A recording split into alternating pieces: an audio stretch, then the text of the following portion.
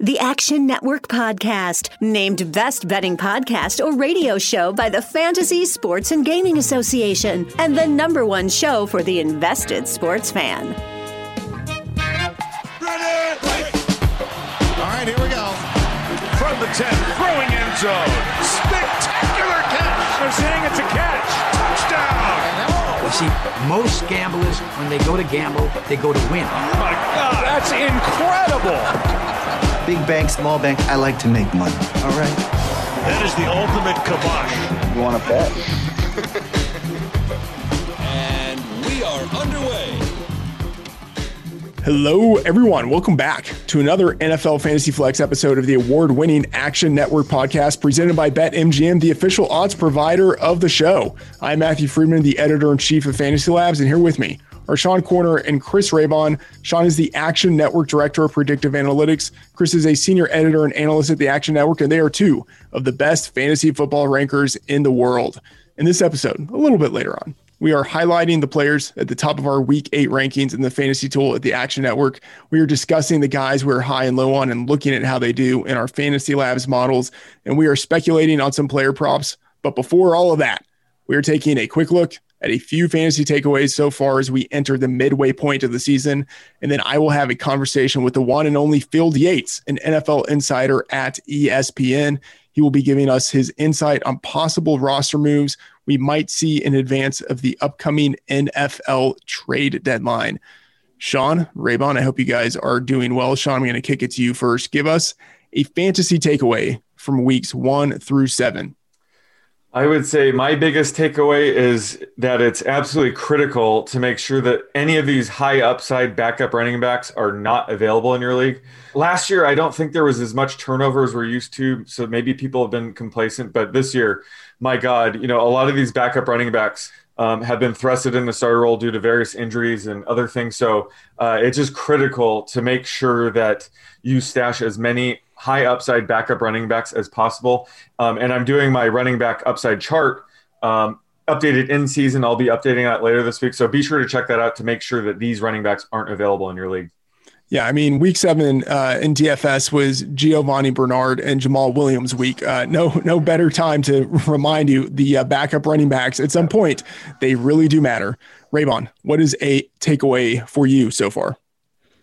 Rookies. Everyone came into the season kind of doubting rookies. Oh, we got to fade rookies. I don't think that strategy has really worked out too well. I mean, if you're fading rookies, you're fading guys like Justin Jefferson, T. Higgins, Justin Herbert, even, DeAndre Swift. Like, there's just so many rookies that are killing right now. So, and some of them haven't even broke out. Like, I think we're still yet to see Henry Ruggs break out. I thought Denzel Mims had a decent first game, all things considered, for that horrible Jets team. So I think you continue to buy rookies if people are willing to trade them. Try to get ahead of the breakouts, because every week we're starting to see like maybe one or two more kind of have their big breakout game. All right. My takeaway is that the gap right now between Alvin Kamara and every other running back is just absolutely massive. It's not quite the gap that we saw from Christian McCaffrey last year versus sort of like your average RB1, but it is still pretty significant. I just see a massive tier of middling running back production outside of, we'll say, the top 6 guys at the position. And if you don't have Kamara, I mean, this, you don't need me to tell you, your team probably isn't looking all that great right now. But of course, that is a good reason to pivot to DFS. And I want to remind everyone to participate in the best DFS contest ever, the Action Network Podcast Tournament of Champions, presented by BetMGM. It is a free custom tournament on Yahoo for our listeners. You can join by clicking the link in the show description. Each week, the top 10 finishers get over $1,000 in Action Network prizes, and the top 5 finishers punch their ticket to the Wildcard Weekend Grand Finale, where they compete for the grand prize, a Las Vegas trip for 2, valued at $5,000, courtesy of BetMGM. Again, listeners can join for free every week. Click on the link in the episode description to join. All right, let's get to the guest. All right, we are joined by Phil Yates, an NFL insider for ESPN. Phil, how's it going? Hey, I'm doing great. Appreciate you having me on, and glad that we're in the throes of football season. And we've got a couple of hurdles along the way, but it's great to be in the midst of the best time of the year. Yeah, it's great to be talking to you. And I don't know if you remember this, about 4 years ago, maybe even a little bit longer than that. I had you on a podcast that I was doing at the time. And man, your career has really taken off since then. So one, I guess I'd just like to say you're welcome for all that I did for you. And then two, it's nice to be able to talk with you again. I've restrained myself from being creepy and sliding into your DMs, so it's good really to have the opportunity face to face to talk here over video, of course. That's right. Well, of course. And back to you, by the way. I mean, who would have thought? Where was the Action Network in like the planning process and like the growth 4 years ago, right? Like it's amazing how far things have come for both of us. So good to catch you up and good to see you continuing to do what you do, which is turn out great content. All right, let's get talking about the trade deadline, which it feels like is rapidly approaching for the NFL. And, big picture question, we've recently had Ryan Fitzpatrick benched with the Miami Dolphins. I'm a Cowboys fan. I would love the idea of the Cowboys trading for Ryan Fitzpatrick. Who knows if that actually happens, but Ryan Fitzpatrick, what do you see happening with him on the trade market? Unless somebody blows the Dolphins out of the water with a great offer, and that would have to be like a day 2 pick in the draft, I would think. I can't imagine he gets dealt. And part of the reason I say that is that, I mean, first of all, it's hard to find a perfect suitor. As disappointed as I'm sure you are, and many Cowboys fans are, after Andy Dalton's debut, the team invested $3 million guaranteed in him. They feel like he's got a good grasp of the system at the very least. It's going to go, it has other places to go, but most likely will go up from where it was this past Monday night.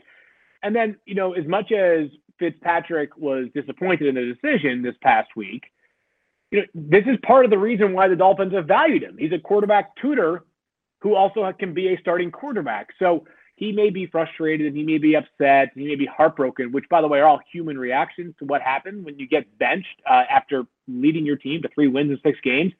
The Dolphins still value his ability in a tutor role to Tua enough that I don't foresee a trade happening unless, again, I'm talking about a deal that, to lean on a cliche, is quite literally too good to refuse. Yeah. All right, let's go from Miami to New York, where Sam Darnold has, I feel like he's just been embroiled in horrible circumstances, beyond his control. But there are, whispers potentially that maybe the Jets feel as if it's best to end the Darnold era. I don't really see that happening, but do you think that's something that could happen? Yeah, I don't. And here's the reason why. If you're doing that, obviously that puts you in the market for a quarterback next year. And as we all know, in the 2021 draft class, and I guess the evaluation can change from late October to late April, but we see one player who stands well above the rest, and that's Trevor Lawrence. And as much as a lot of teams would love Trevor Lawrence, he's only going to end up with one franchise. So the Jets could trade Sam Darnold. Obviously, they would turn the keys over to Joe Flacco for the rest of the season. But the more important thing is you got to find a way to lose your way to the top in this case. And it may sound on paper like a good idea. Let's say you could get a 2nd-round pick for Sam Darnold, who still has the remainder of this year plus next year, and a 5th-year option if a team exercises it on his rookie contract. If you get Sam Darnold, or if you give Sam Darnold away, and then you wind up with the 3rd pick in the draft, which might only take 2 wins this year, then you're not getting Trevor Lawrence, and you're still going to get a really nice prospect, whether it's a quarterback or another top-tier player. But still, I think the reason why you'd move off of Sam Darnold is because there is one player that feels like he is a surefire bet to be better than Sam Darnold in better circumstances, because your point is well taken. Sam Darnold has been playing with bad wide receivers, bad offensive line, in a lot of ways a bad system for his entire career. There's only one guy, though, that could be a decided clear upgrade, and that's Trevor Lawrence. And you're not guaranteed to get him unless you finish with the 1st pick in the draft. All right, let's talk about Dwayne Haskins, who I think is in kind of a similar situation to Sam Darnold, although it seems as if he might be worse. And it seems like absolutely no loyalty from the coaching staff to Haskins. And there are reports that they have already, pursued the possibility of trading him. Do you think that he will be dealt? Are there teams out there that would be interested in Dwayne Haskins? So I'm not counting it out. That being said, if he's traded away, I expect this to be a sell low, because it's hard to imagine anybody values Dwayne Haskins at a very high level right now for a few reasons. One, as you said, he's been benched. His play was, I would say, up and down. There were a few bright moments, but obviously this is a player. It's not like this was Kyler Murray or, one of these quarterbacks that recently came into the league and from day one, the week one, day one starter, became this instant superstar or close to instant superstar. So I think that beyond the up and down play, he was a guy that coming into the draft, there was a consensus, right? If you go back and look at the draft over the past 10 or 15 years, the sweet spot for top quarterbacks is actually the exact opposite of where he goes. Usually we see guys well gone by the time, or long gone, I should say, by the time we get to pick 15, which is where Dwayne Haskins was taken, right? You normally see if a quarterback's the real deal, you usually see guys go in the first 7 to 10 picks. And then if the league is not so certain, it ends up closer to the 25 to 32 range. And instead, you had a player in Dwayne Haskins that went right in the middle of the first round. It felt like he sort of just fell into Washington's lap, but there were teams behind Washington that could have used a quarterback prospect that probably wouldn't have had to pay such a precipitous price to go up the draft board. So anyways, I mentioned that because I don't think his value league-wide is particularly robust. I think if he is traded, it'll be for a very modest price package, maybe for a day 3 pick or 2. I can't imagine he gets something like a 3rd or 2nd round pick. I just can't see it. All right, let's talk about Le'Veon Bell, who was recently traded to the Chiefs. Not really thinking about the short term, but more of the longer term for this season. How do you see him fitting into the Chiefs' plans, in December, January, potentially a Super Bowl? Yeah, I think it's actually a better question framed that way than right away. Most people are like, how much are we going to see from Le'Veon in this first week or two with the Chiefs? I'm not entirely sure, and I don't even know if the Chiefs know. But I think the idea of this acquisition is there may come a time in December or January where we need either a little bit of extra work because Clyde Edwards-Helaire, who has been great, but still, he's a rookie who I understand that LSU played 15 games last year, but still, the rigors of the NFL are different than the rigors of playing at LSU. It's a longer season. You could potentially be playing for 19 or 20 weeks. And Le'Veon adds something that I don't know that they have in their backs behind Clyde Edwards-Helaire. He's a better pass catcher, probably a little bit more versatile than Darrell Williams and Darwin Thompson. And I don't view the move to acquire Le'Veon as an indictment of Clyde Edwards-Helaire. I think I look at it more as a team in the Chiefs in a position to be opportunistic, being opportunistic because it's not like it cost them a ton. I mean, the contract is incredibly team friendly. And this is a player that probably could have gone to a few different spots and chose the Chiefs. He wants to be there. He understands that he's going to have to play by their rules as opposed to expecting them to build the offense around him. I'm interested in a couple of wide receivers with the Bengals, AJ Green and John Ross. AJ Green is in a franchise season. It seems as if this is likely to be his last year with the Bengals. John Ross has already openly requested a trade.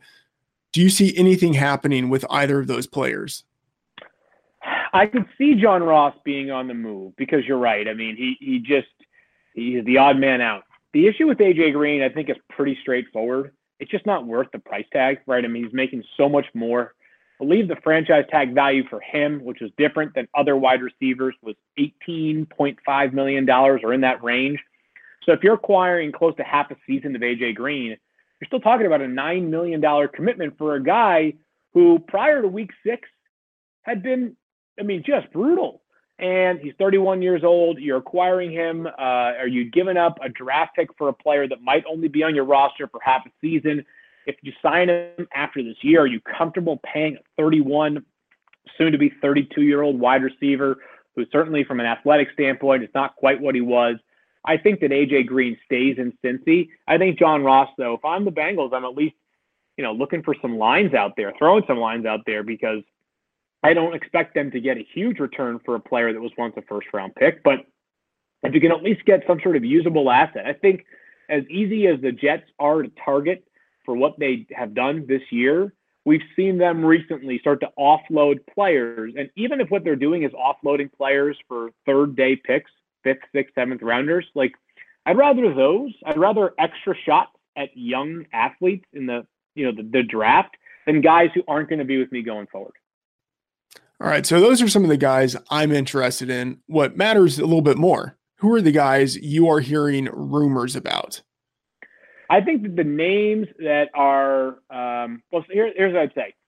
I wouldn't be surprised if some of the trade deadline action, let's start here, picks up a little bit more prior to the deadline. Usually it's like we're waiting with bated breath until 3:59 on Tuesday. I believe it's the Tuesday after Halloween every year that the trade deadline is. So this year it's November 3rd. It's election day. So usually we are keeping an eye up until the very last moment. I think this year it might be that we see some action, as we did with the Yannick Ngakoue trade, that happens sooner than the trade deadline. Because again, not just the fact that teams are motivated, also that teams right now you're gonna have to pass a COVID protocol. It's going to be 5 or 6 days before you can get traded and join in with your team. So let me start with a couple of teams now that we've established sort of the baseline.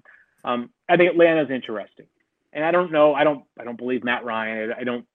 Not entirely sure on Julio Jones, but the Falcons are an interesting roster given that they're, they have struggled out of the gates with the 0-5 start, fire your head coach, fire your general manager. You may not be tearing it down this offseason, but if you've got guys that are a year away or a year or two away from free agency, they should be on the table if I'm the Atlanta Falcons. Same thing goes for the Jets. We talked about them already. So would Quinn Williams, for example, be a name to keep an eye on? I don't know, but it'd be a tough pill to swallow given you drafted him in the first round just last year. At the same time, if you're Joe Douglas, you've made it clear, I'm open for business on every single player on the roster. Evan Ingram is a name that's been speculated upon a little bit just because he really hasn't thrived so far in that offense. And it's not that he's not a talented player. It just feels like for whatever reason, whether it's a lack of practice, whether it's the way he's being utilized, you name it, he has not been a smooth transition player for them into this new offense under Jason Garrett. And I tend to believe he and David Njoku, another guy that I would say keep an eye on as well, are valued around the league as positive contracts if you were to acquire them, given what they are due for the rest of this year and also what they are due next year, which would be the fifth-year option for each of them. I think both of them are names that I think make some sense to at least keep an eye on. All right, you mentioned there the Falcons, the Jets, and the Giants as teams that potentially might be looking to trade away some players. Which are the teams that you're thinking about that might actively be looking for pieces to acquire? Well, I think we have to probably assess who we believe are the best teams in the NFL right now and teams that are more in for 2020. Because we saw the Ravens, who were, obviously, they acquired Yannick Ngakoue, a very opportunistic moment for them. So I think you'll see, I don't know if I call it an arms race, but it would make sense to see Baltimore, San Francisco, teams that either are really good or teams that are, potentially good, but need a little bit of reinforcements to push them over the top. San Francisco, I don't know that they are not cap flush per se, but an interesting team to keep an eye on just because they stumbled a little bit out of the gates and they're in a really competitive division.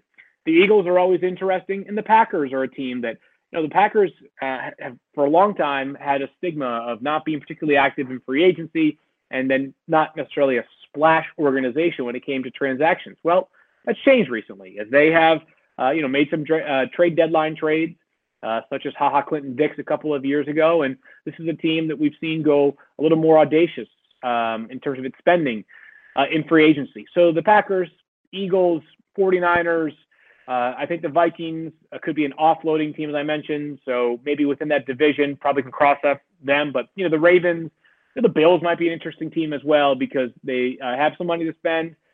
They have had a really solid start, but there's probably room to improve there to be part of that AFC elite. All right. I'd like to get your thoughts on why the NFL doesn't seem to have the same kind of flurry of trade deadline action that we typically see out of a sport like the NBA or the MLB. I think because probably that we view roles in NBA, MLB, and NHL rosters as much more like, sort of uniform and specific. you're acquiring a guard or a forward in basketball. In baseball, it's like a second baseman's job is fairly straightforward, no matter who you're playing for. Whereas in football, every team values a certain type of offensive lineman. Some need powerful road graders. Some need athletic guys that can play as part of a zone running scheme. Some teams need long cornerbacks who've got a good physicality, like Seattle or Jacksonville or Atlanta. Some teams are looking for cornerbacks that have elite ball skills, and they'll sacrifice size for elite ball skills and speed. So I think that there's just a little bit less of a cookie cutter nature to each position.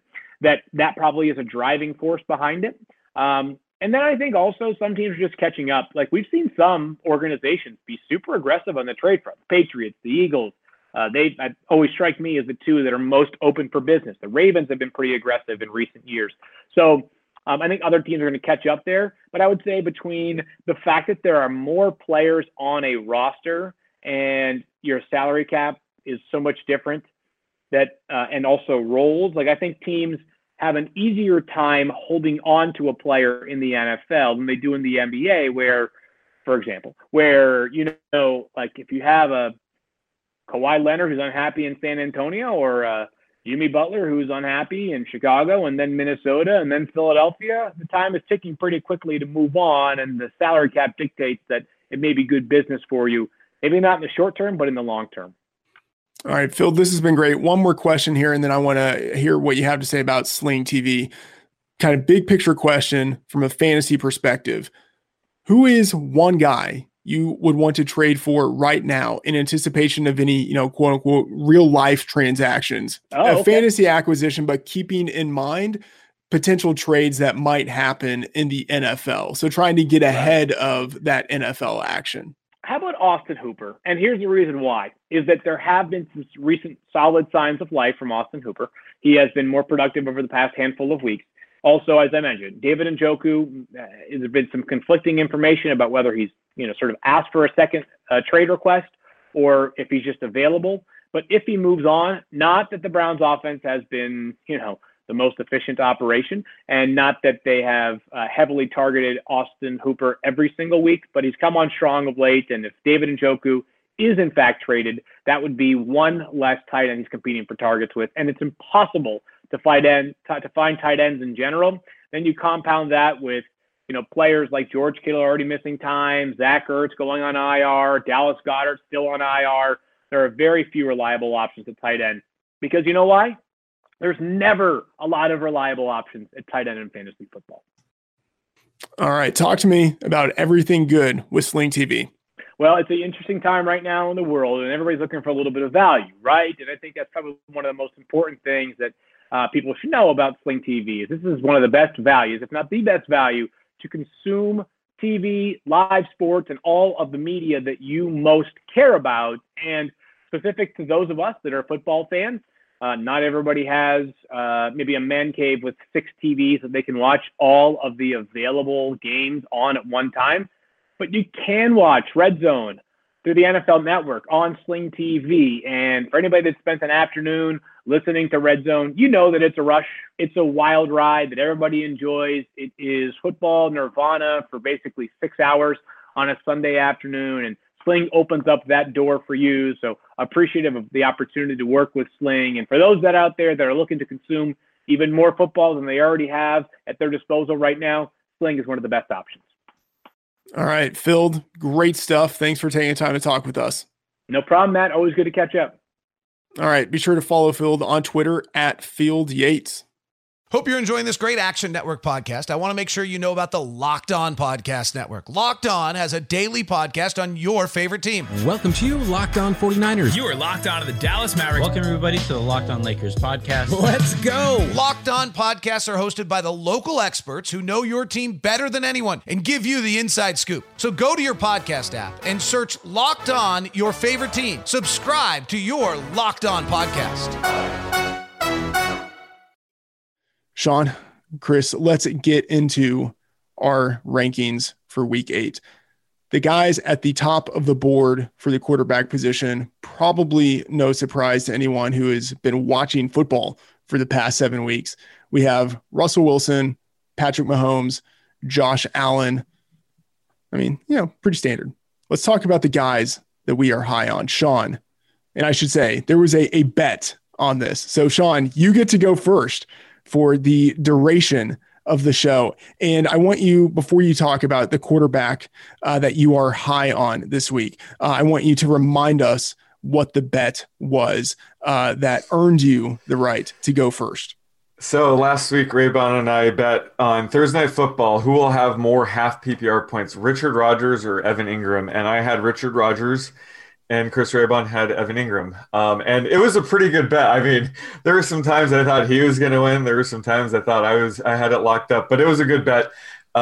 So I get to go first. Hopefully I steal plenty of Raybon's guys. But at quarterback, hopefully, I would say Raybon likes these guys. So hopefully I'm stealing these too. But the first guy I want to talk about is Joe Burrow.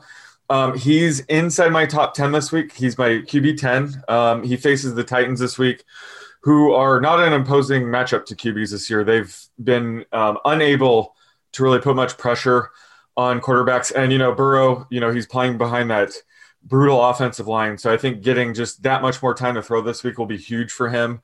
AJ Green has been playing much better the past 2 weeks. So I think, Burrow has 3 legit wide receivers going right now, Tyler Boyd, T. Higgins, and AJ Green. So I think this is a potential ceiling game for Joe Burrow. He's inside my top 10. And the other guy I want to talk about is Teddy Bridgewater. He's playing Thursday Night Football, but this is my streamer play of the week at QB. He comes in at my QB 7 to start the week. He's going up against Atlanta, which is a great matchup. We saw this group all go off against the Falcons just a few weeks ago. So Teddy Bridgewater, Mike Davis, Robbie Anderson, DJ Moore, are all elevated my projections this week. And I think Teddy Bridgewater is a lock for a QB1 performance this week. Yeah, Sean, I am with you there on Bridgewater. I also have him number 7. Raybon, who are some guys that you are high on this week? I'm going to go for that same game that Sean talked about with Joe Burrow and Ryan Tannehill. Sean brought him up last week. I think that was, a good question to ask. And right now, Tannehill's my QB 6 behind only Mahomes, Wilson, Rodgers, Lamar, and Josh Allen. So, this is a guy who you're looking at a Cincinnati team that's last in the league in pressure rate. They're banged up on defense. They're banged up on the line. And Ryan Tannehill and this Titans offense, even against that Pittsburgh team, they still did decently in the second half, still should have had 27. But Tannehill in his career in Tennessee has thrown multiple touchdowns in all but 2 starts in a regular season. So I love Tannehill this week. People may not think of him as the every week QB1, but I think we're at that point where week in, week out, especially when A.J. Brown is healthy, you're going to see Tannehill put up numbers. Yeah, and especially during the bye weeks, at this point, and no Dak out there, at this point, you sort of take whatever you can get that is above average. And Tannehill at this point has clearly proven himself to be above average. A quarterback I am high on, and I wasn't really expecting this, but Tom Brady. I mean, he is very much rounding into form. He's getting it done with all of his receivers. Gronkowski has really started to look like he's found the fountain of youth. Like he's he's not like peak Gronkowski anymore, but he's better than like the 2018 zombie that we saw in his final year in New England. Like he's actually looking like a competent, full NFL tight end. So with Gronk coming on, and we don't even get Antonio Brown this week. He comes back in week 9, but with Scotty Miller progressing, and we might see a Mike Evans week because it looks like Chris Godwin is going to be out, but I don't really even think that matters because they just have so many weapons. They have Tyler Johnson who can step in. They have Justin Watson. So there are all of the receiving weapons around Brady for him to be able to have a peak game. And going against this Giants defense that I really do not respect, even if James Bradbury shadows Mike Evans and does a pretty good job of it, I still think Brady could have a pretty big game because there are so many other guys he could throw to, and no one else in that Giants pass defense has been able to stop anyone except for Bradbury. So Brady is someone I'm relatively high on. Sean, who are you low on? So the one guy I'm low on this week, it's kind of obvious, but Cam Newton is all the way down to QB 18 for me this week. And, I think it's becoming clear that the lack of weapons in the passing game is a pretty big issue for him. A couple weeks ago, I thought, they had some offensive line injuries. They got Shaq Mason and David Andrews back this week. I thought that might help, but nope. Just a terrible performance. And his rushing upside means he could have some games where he ends up being a top 5 quarterback. But at this point, I think you're better off, having him go off on your bench or someone else's team other than relying on him week to week. I just think he has too low of a floor to be ranking inside my top 12 anymore. So he's all the way down to QB 18 for me. All right, Raybon, what about you? For me, it's going to be Ben Roethlisberger. He's all the way down to my QB 23. Pittsburgh, their offense is kind of stagnant, even with those playmakers. And, Big Ben is a quarterback who's not really giving you any rushing ability. And Pittsburgh's been bottom 5 in success rate on offense on both run and pass. So they're kind of like grinding it out. And his yards per attempt is down. And if it wasn't for a lot of those Chase Claypool big plays, Big Ben stats would look pretty ugly. So going at Baltimore, division game, you expect it to be one of those kind of hard-nosed defensive game. The total's only 46, which is pretty surprising. You would think, those two teams, a lot of offense, but 46 is a very low total. Big Ben on the road, we know he tends to not play quite as well on the road. So I have him outside my top 20 this week, Ben Roethlisberger. All right, Raybon, I'm actually going to go the other side of that matchup, and I'm much lower on Lamar Jackson than I thought I would be entering the week, because we did see him rebound in week 6 with his rushing ability, and then he's coming off of the bye. But as you said, it is a very low total, and we do have a Steelers defense that is pretty good. And so I have Lamar Jackson. I mean, I know I'm going to have to adjust this up somehow by bumping up his rushing share, but I have him at QB 10 right now. But like some of that is that the guys ahead of him have really good matchups. If you look at, like Teddy Bridgewater, I have Bridgewater ahead of Lamar Jackson, and a big chunk of that is just the matchup. And then also the total in those games, given that this is one of the lowest totals on the slate and a tough defensive matchup. In the first run of projections, I have Lamar at number 10.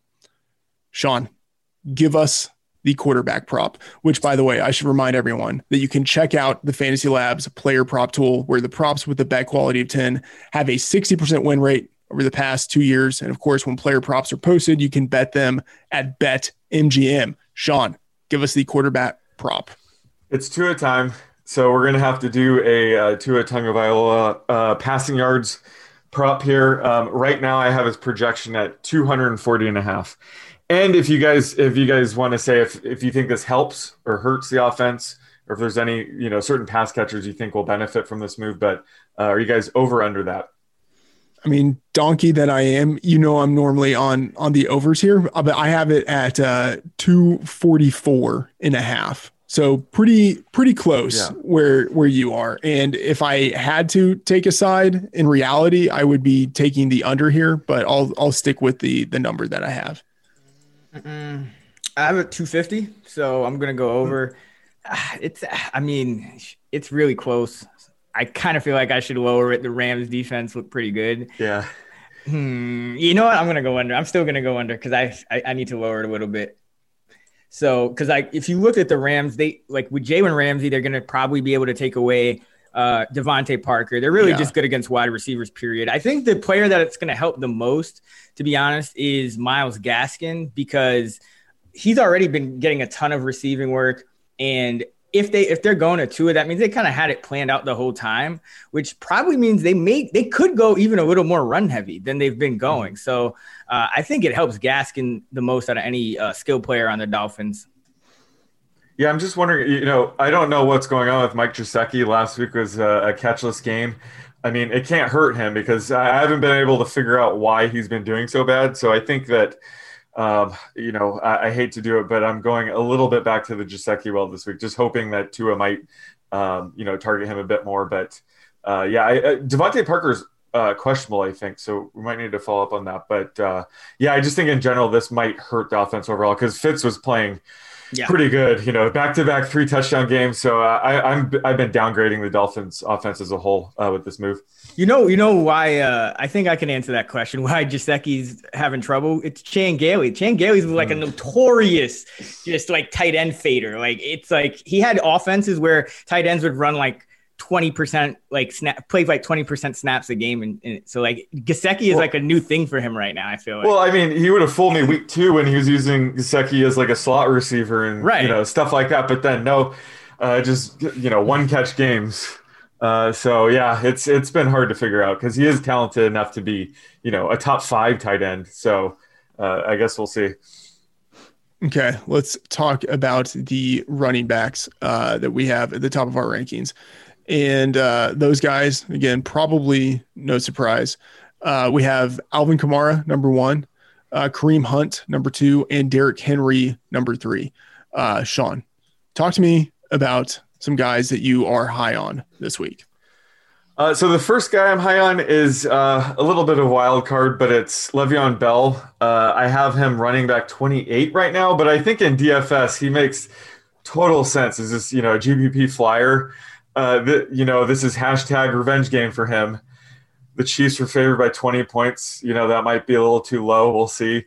I think this game could be permanent garbage time. And I personally have not felt Le'Veon Bell is really a threat to Clyde Edwards-Hilaire's, long-term value as much as other people. I think that he was brought in for situations like this. We've noted time and time this season that the Chiefs, they tend to run the ball a little bit more this year when they have the lead. So I think Le'Veon Bell could be a guy that gets some of these garbage time carries. So I love his upside this week. I think he's a potential low end RB2 flex type of play. He's worth a flyer in my opinion. And the other guy is Kareem Hunt. He's my running back 3. He's way too cheap in DFS. He's 6,900. I think he's disappointed. Replacing Chubb, I think we all thought he was going to be a top 3, top 5 back with Chubb out. But, the schedule has been pretty tough for him. So I've been, ranking him, RB7 most of these weeks. But this week should be a blow-up spot for him against the Raiders. We finally saw his passing game usage increase up to 76% routes run per drop back. So I think this could be a ceiling game for Kareem Hunt. So I'm going to have a ton of Hunt in DFS, given his price is way too low at 6,900. All right, Raybon, who do you like? I like Jonathan Taylor this week going against Detroit. That's one of the worst run defenses in the league. I think, Taylor coming off the bye, we've kind of forgotten about him. The backfield work has been a little shaky and kind of up and down because Indianapolis has had some weird game scripts, but I really like Taylor to rebound this week. And Josh Jacobs is down at 6,200. I like him to have a good game as well. That Cleveland defense is not very good. I mean, I know they have some pieces on that line, but overall, this is a team that's been giving up a ton of points, and I think this will be a high-scoring game. As long as the O-line as long as we don't have 5 O-linemen out, I think in like last week going against Tampa, I mean, that's a nightmare run defense. So I think Jacobs, take the discount that you get from facing that Tampa Bay defense because 6,200 is way, way too low for Josh Jacobs. All right, a guy who has caught my eye, and I'll just say, I probably need to adjust my rankings and the market share that I'm giving to him. But Jerick McKinnon, I think he's going to be the lead back. And I'm basing this on almost nothing because it's a Shanahan backfield. How do we know? We know nothing, right? I'll just say that we know nothing. No one would have predicted that Jeffrey Wilson in week 7 would lead the backfield and then especially go on to have a massive performance. But we did have after the game, Kyle Shanahan saying that it was a planned thing for them to rest Jerick McKinnon and not overuse him in week 7 because they used him more than they had originally planned on earlier in the year. And so I'm not reading too much into the usage that we saw out of JaMychal Hasty, although I think he certainly will play second fiddle and will get carries. But I do think that McKinnon is going to be the guy, even though he did nothing last week. That's actually pretty similar to what we saw with Wilson, who was really doing nothing in the games previous to his week 7 breakout. out. So I think McKinnon is going to be the guy who leads that backfield. And right now, I would say I aggressively have him ranked number 13. So just outside the top 12, but someone we know in that backfield, someone is going to go off, or there's at least the potential for someone to do it. And based on what we've seen out of McKinnon so far earlier in the year, I do think that he's going to get the majority of the backfield work, and that will result in production. Sean, who are you low on? I'm low on Ronald Jones this week. I have him ranked RB19, and I just want to say that despite my good projections for him, I think he has one of the lowest floors of the RB2s. Leonard Fournette looked pretty healthy last week, and he out-touched him. This is a situation where, this could turn into a timeshare this week at worst, or, he could lose his job to Fournette outright this week. And he plays Monday night. So I'd be careful. If you have a running back in this range, I would start him over Ronald Jones just due to just the wide range of outcomes right now. And, this has been a concern for a while with Jones. And I think that time has come where we kind of have to be careful with him. And the other guy is DeAndre Swift. Not that I'm low on him long-term. I love his upside. And I think, over the next few weeks, we're going to see him really overtake Adrian Peterson. It was good to see Kerryon Johnson completely phased out. I mean, he had 0 touches last week. So this could turn into, DeAndre Swift's backfield, but, AP still out-touched him last week. This is a tough matchup against the Colts. They ranked 6th in DVOA versus the run. So I don't think we're going to see another huge game from Swift this week. And he's pretty cheap at 5,300. I think he's going to be pretty high owned. I think a good pivot is the guy that Raybon mentioned earlier is Myles Gaskin. It's 5,200. I think he's going to be under-owned there. So I think this is just a pivot situation for me where I'm going to be fading a guy like Swift that's going to be pretty popular and go with Gaskin at the same price. Raybon, who are you fading? Devin Singletary. We talked about him last week. With Zach Moss there, he's averaging about 5 less carries per game. We saw Moss's workload start to tick up, and in the fourth quarter, we saw Moss getting carries over Singletary when they were trying to milk the clock. So Buffalo's a small favorite against New England, but New England's been, until Jeff Wilson gashed them, they've been pretty solid against the run. But this Buffalo team just not very good at run blocking, and they came out throwing the ball all over against the Jets. So it's kind of it's a high variant situation, and I think Singletary's trending down. And this is another situation where you want to kind of buy into the rookies, and you want to buy into Moss now because he's probably going to uptick now that he's healthy. You guys know who I'm going to say. It's the guy that I've been saying for the past 2 weeks. Ezekiel Elliott. I'm low on Ezekiel Elliott. And 2 weeks ago, that maybe didn't look all that great. Although I would say there was, some hidden cause for concern there. What we saw out of Zeke 2 weeks ago was that he had only 49 yards on 12 carries. That's not great, but he was able to compensate by having 10 targets, which he turned into 8 receptions, but again, only 31 yards. That's not something that was sustainable. And that definitely came back to roost in week 7 when he again had 12 carries, but now only 2 targets and had a total of just 51 yards. This is a situation where he's missing every offensive lineman who has ever meant anything to him, going back to grade school. It's a horrible situation along the offensive line. It's looking likelier that he's going to have a 3rd string, 7th round rookie quarterback at the helm of that offense, as opposed to the veteran Andy Dalton, who, by the way, Dalton wasn't doing all that great on his own. But the guy who couldn't beat out Dalton, that's the guy who's probably going to be starting this week. This is a low total. I believe right now a 43.5 point total. The Cowboys are 7.5 point underdogs. That gives them an implied total of 18 points. 18 points. That's like Jets level bad on offense. If this is an offense that can't sustain drives and an offense that can't give Zeke efficient opportunities, much less goal line opportunities, what are we excited about? He basically became a bad version of Todd Gurley. I'm full fade on Ezekiel Elliott from now until eternity, probably, or until we see some competent offensive line play or just offense in general. But with an implied total this low, and based on what we've seen the past 2 weeks, there's just absolutely no way that I can put Zeke in my top 10. So, I mean, I wouldn't say it's a good idea to go the full fade of putting him at number 20, but man, like that's just where he's coming out, because I don't see him getting touchdowns. So I am out on Ezekiel Elliott.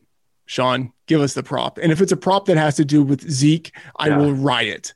Well, get ready to riot, because I got a lot of insights. It's like somebody coming up to the sportsbook counter and just complaining about a game, and then, okay, I'll bet it now.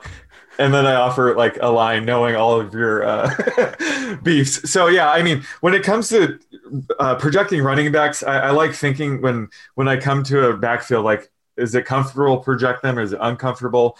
I would say the Buccaneers, 49ers are probably the most uncomfortable team to project this week, but nothing is more uncomfortable than projecting Ezekiel Elliott's rushing yards. So I need some help with this.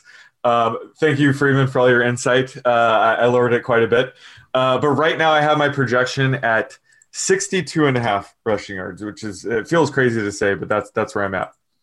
Oh yeah, no, I'm over. I got him at 77. And by the way, I'm buying Zeke everywhere, like everywhere. Like, just give me all of the Zeke, because like, listen, I've called out Andy Dalton week after week. He's terrible. The guy who's behind him is probably terrible. But at the end of the day, running back production is going to come down to usage.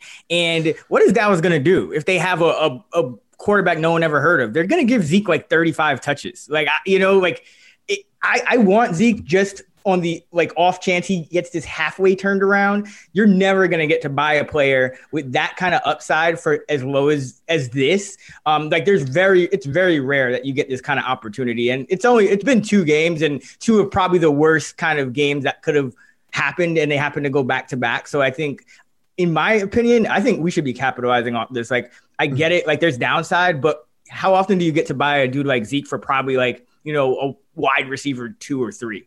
Yeah, I agree on the buy low. I would think that they would generate touches just passing it to him, just given the offensive line issues. That might make more sense. So I think his fantasy value is still top 10 this week, but I think it's going to come at the expense of rushing yards, just behind this offensive line and a trailing game script is partially why I have it so low. I don't know. The Eagles gave up a 80. Should have gave up a 92-yard run to Daniel Jones. Oh. So who knows, man? This NFC East is just like a shit show. Just a fucking shit show. I mean, here's one thing that gives me even more pause when it comes to Zeke. By the way, I'll be the donkey who takes the under here, even though I know you moved the line down. No, I think the line will be around this range. Okay, so I'll take the under. Although I know I shouldn't do it, but I'm in a position of hatred right now. Ezekiel Elliott in the past 2 weeks has had just 45% of the team's carries. He's not even getting the full treatment. Like, you could say they want to give him 30 touches per game, but that's not even close to the way that we've seen them use him in the past 2 weeks. So it's a situation where the offense is getting worse and he's not getting nearly the usage that you would expect. So I will take the under on Ezekiel Elliott. I can't believe this is what's happening to me right now. The NFL season is upon us, and our friends at BetMGM Sports are offering Action Network podcast listeners a great sign-up offer. Just make your first deposit using the bonus code ACTIONPOD and receive a 100% deposit match up to $500. They've got parlay bonus payouts, live betting markets, daily odds boosts, all sorts of great stuff. So download the BetMGM app today or visit BetMGM.com to sign up and use the code ACTIONPOD to double your bankroll with a 100% deposit match up to $500. As a reminder, you must be 21 or older and physically located in the great states of Colorado, Indiana, New Jersey, Nevada, or West Virginia. Please gamble responsibly. Gambling problem? Call 1-800-522-4700 in Colorado and Nevada, 1-800-GAMBLER in New Jersey and West Virginia, or 1-800-9-WITH-IT in Indiana. Promo offer not available in Nevada. And now, back to the show. Okay, let's talk about the wide receivers. The guys that we have at the top of our rankings, Devontae Adams, Tyler Lockett, and DK Metcalf. We have 2 Seahawks at the top of our rankings. It makes me think of a couple of weeks last year where we had both Mike Evans and Chris Godwin at the top of our rankings. That's really where we are with these two Seahawks wide receivers who have just been totally dominant in the first half of the season. Sean, who do you like for week 7? So I'm going to nominate a player I know for sure Raybon wants, and one player I know for sure Raybon would never nominate ever. So here we go. I'm going cheaper guys that I think are, potential wide receiver 4 flex type of bye week fill-in options, and tremendous DFS plays this week. And the first one's Denzel Mims at 3,200. Even if Crowder ends up playing, I think he's a steal at this price. Last week, I thought he was going to be limited in his debut, but he ran a route on 80% of dropbacks. So I think that could be above 90 this week. I think he's already a full-time player. They're playing at KC as like 50-point underdogs. So this could be a game where there's a ton of passing volume. And he looked good. He went 4 catches for 42 yards. So I don't think people are going to be flocking to him, but it kind of goes with what Raybon was saying is, invest on these rookies before they go off. And I think Denzel Mims could be one of those guys over the next couple of weeks. And yeah, if Jamison Crowder is out, I think people will gravitate towards him and he'll be a free square. And the other guy is Kendrick Bourne at 3,500. This is a guy I wouldn't expect Raybon to nominate, but what? You have never heard me and you have never heard me and Freeman on the Serious Show, bro. Kendrick Bourne. Oh wait, I got it mixed up. I think Freeman's one that shits on Bourne. Yeah. Okay, yeah. So, anyways, dude, man. yeah. Good. I stole both of your guys. I hope. Debo's already been ruled out, and I don't think this was factored in the pricing because it was announced Monday. But the passing game will be elevated against Seattle. And Bourne usually does step up when he gets the call and increase in playing time. So, I think he has elevated touchdown odds this week. We all know he's sort of one of the low-key red zone weapons in this offense. So I love Bourne this week at 3,500. I think he'll be pretty highly owned, but I'm willing to go with the chalk here. All right, Raybon, who do you like? Man, first of all, did he steal your guys? Nah, Mims I was gonna mention, so yes, Mims definitely. I was gonna talk about I was gonna say Ayuk just because I think he's he's kind of, this is another rookie that's gonna kind of be breakout, ready to go kind of thing. So I like Ayuk as well, but I think Bourne's a good call, and I like AJ Brown at the top, kind of that top end studs this week. I mean, you have Adams, you have Metcalf, and all those guys that are going to be popular. Thielen, Lockett. So Brown at 6,900 may not get quite as much ownership as you would think he would. But him and then Tyreek Hill at 6,700. Both of those guys I think are great cash game plays because last week I think it was a smash Devontae week, but he's up to 8,800 now.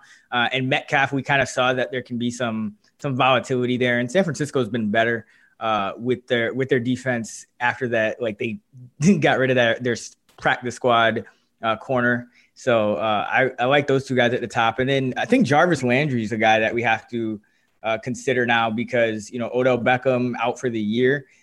Cleveland really doesn't have many options at receiver. They don't throw a lot, and they use a lot of 2 tight end, but Jarvis Landry is going to be the number 1 receiver. He's probably going to run a route on about 90 to 95% of the dropbacks, I would think, which is going to be a little up from what he's been doing. And he's 5,600, and he's very capable of putting up a big game in a game against Vegas where Cleveland's defense has not been good. And yes, they're going to run the football, but they're going to have to throw at some point. And I think Landry could have a big game in that mid-price tier. All right, one guy I'm looking at is Cooper Kupp, and both of you guys have him outside of the top 12. I have him at number 9, and I think a big part of it is just the matchup. He has a very advantageous slot matchup going against Nick Needham in Miami, who's a undrafted second-year guy who is kind of like a backup who's been thrust into a starting role just because Miami is dissatisfied with the recent play of their first rounder. And so a guy who really shouldn't be out there, who's more of a special teamer, is getting significant action. And so I think it's a really advantageous matchup. And then on top of that, I mean, Kupp is still the number one receiver in that offense, just in terms of market share.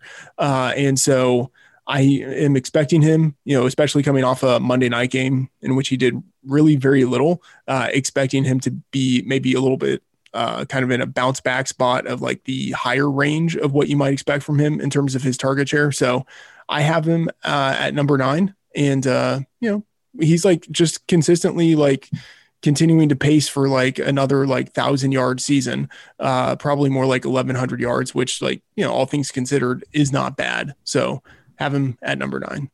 Sean, who are you low on? I'm low on Marquise Brown this week. He's 6,100. He's facing Pittsburgh. I love Brown's upside the rest of the season. I think he's been sort of a high floor, low ceiling type of player this year, which is kind of weird.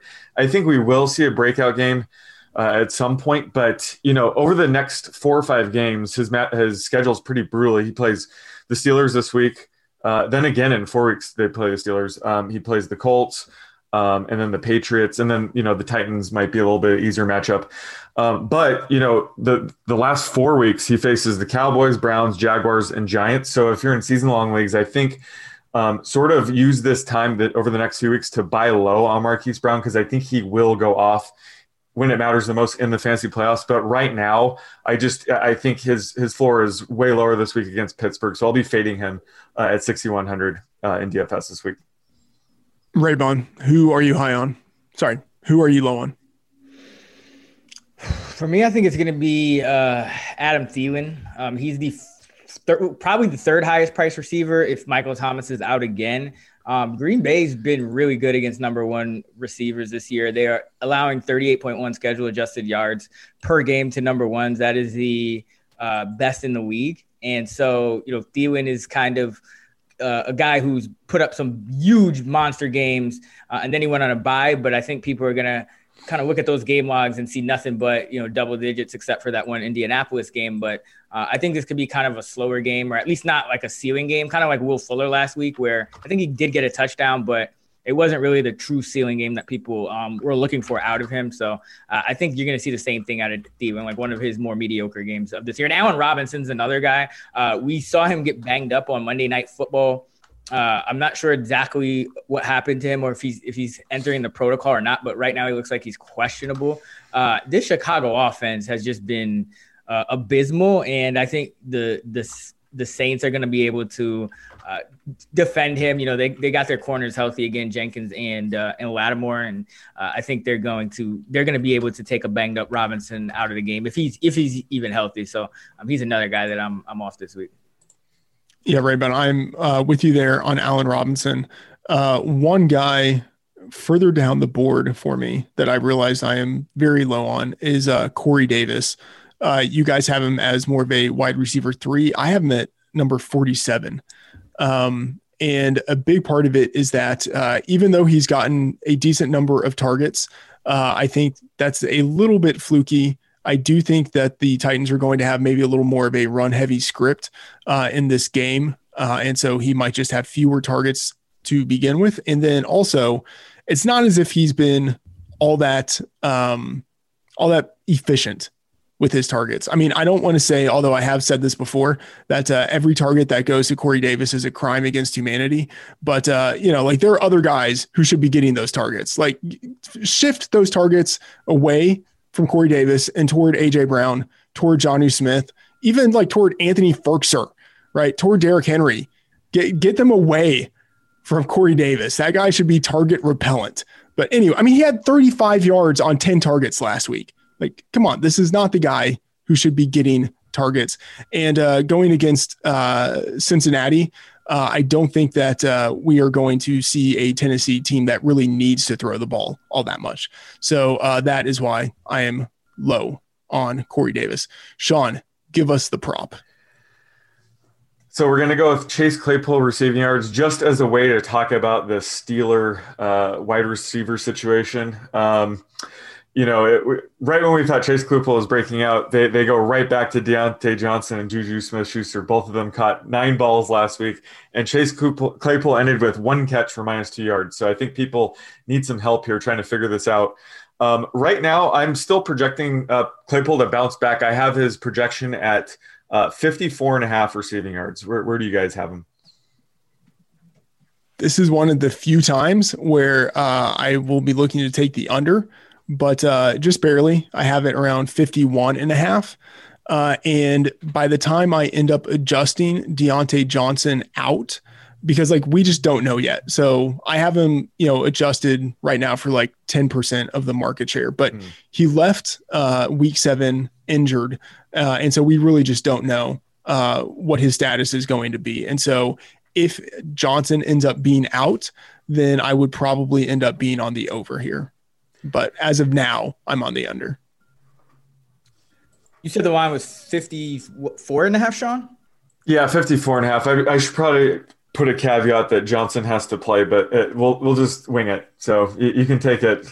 I still have Johnson actually projected, I think, as the 4th wide receiver, or him. I have him as the wide receiver 4 right now. But I have Claypool at 55.4. So I am 0.9 over your 54.5. So I'll take the over. Listen, we've seen the talent. We've seen that this offense is still, I think it's 24th or 23rd in yards per play.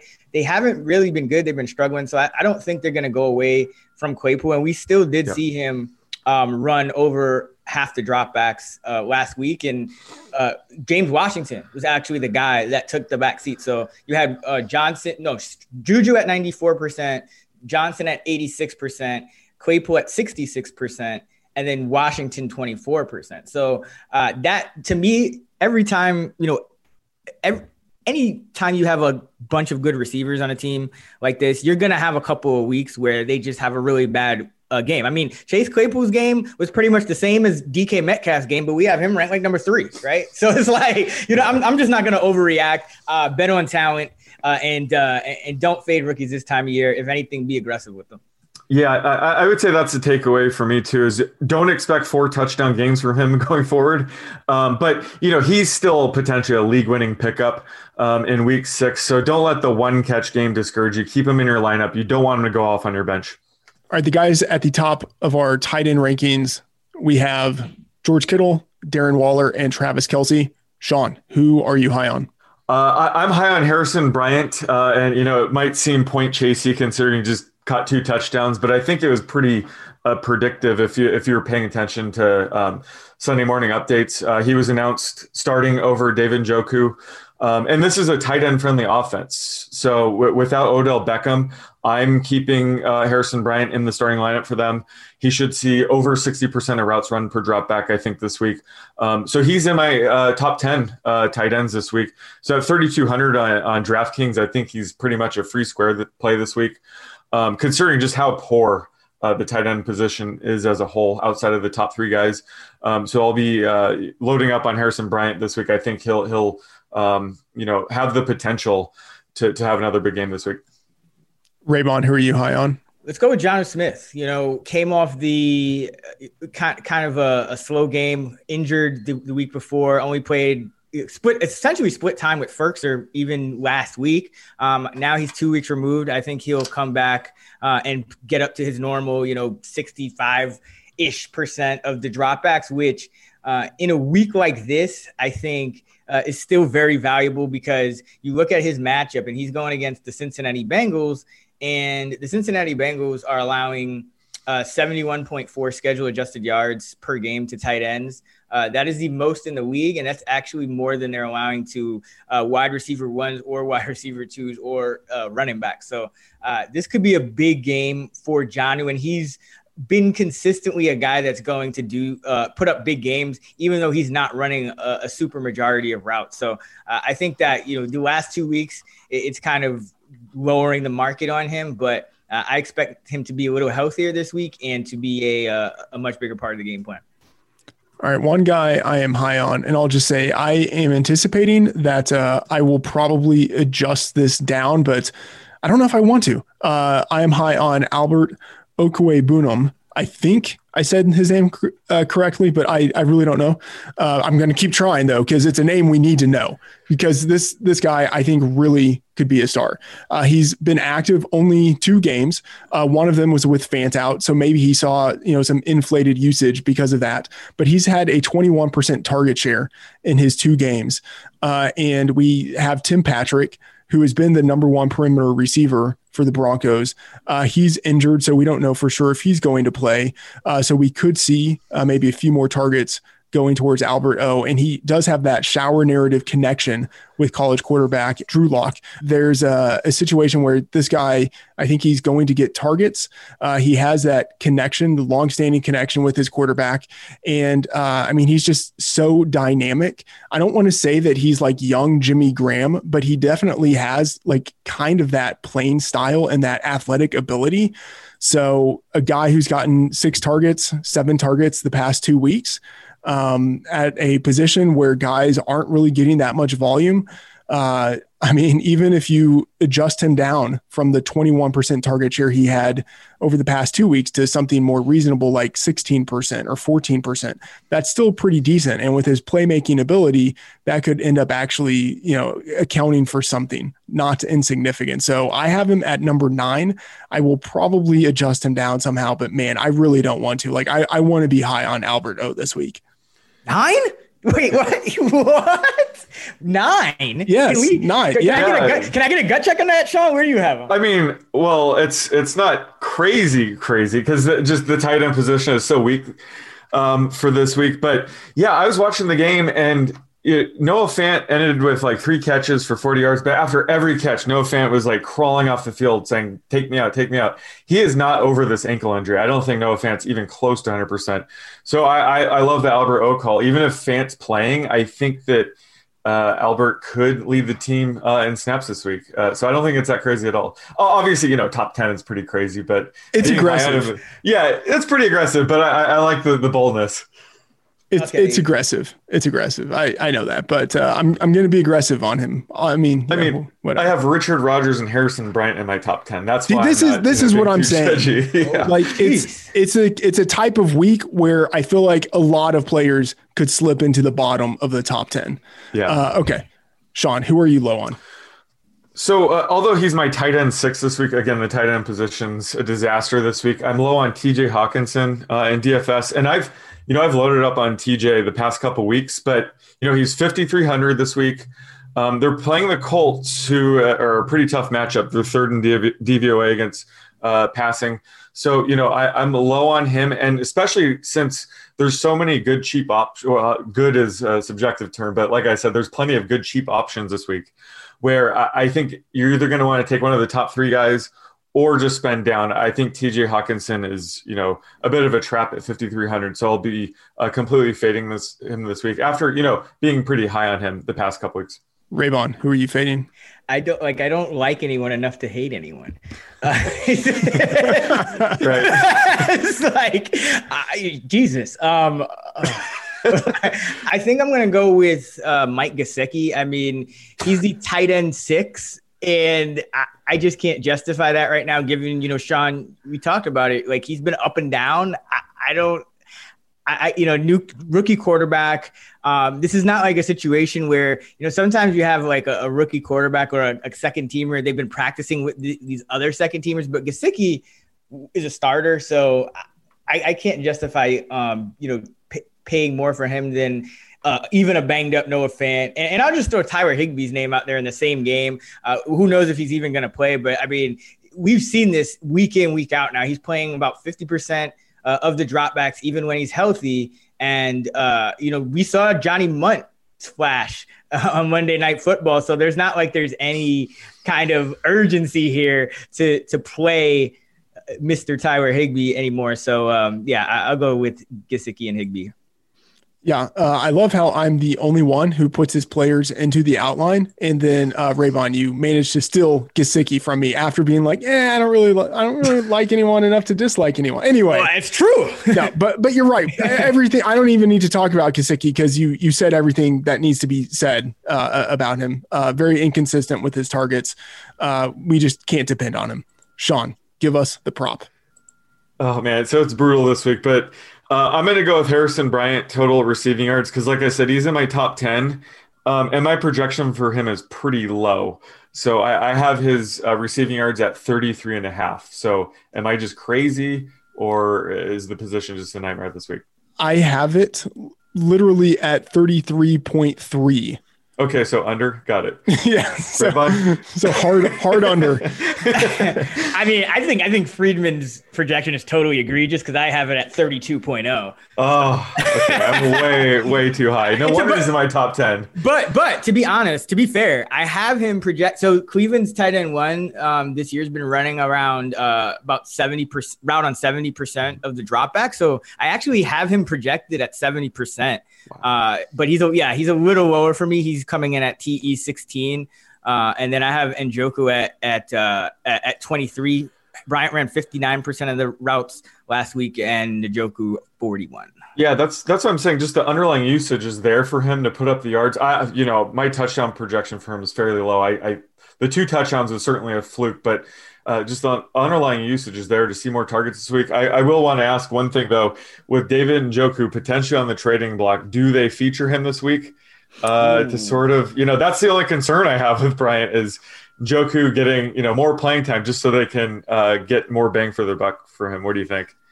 I don't know if even if they wanted to feature Njoku, he could take advantage of it. Like Njoku's been such kind of like a, you know what I mean? I mean, no, I like the guy and he's got some talent, but I mean, when has he really ever, right.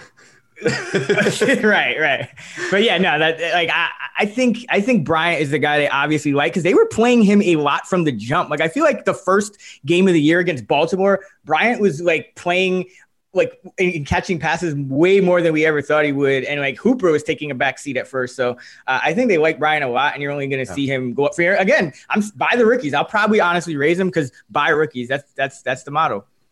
What a world we live in where it's week 8 and we're talking about 2 4th-round rookie tight ends in Albert O and Harrison Bryant.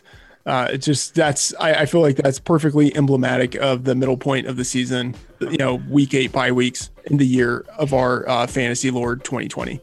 All right, that is going to do it for this episode. You can follow Sean, Chris, and me in the Action Network app at the _oddsmaker, Chris Raybon, and Matt F. the Oracle. Use the app to get real-time odds and track your bets for free. Please subscribe to and rate and review the show and listen and download on Spotify. See you again next episode.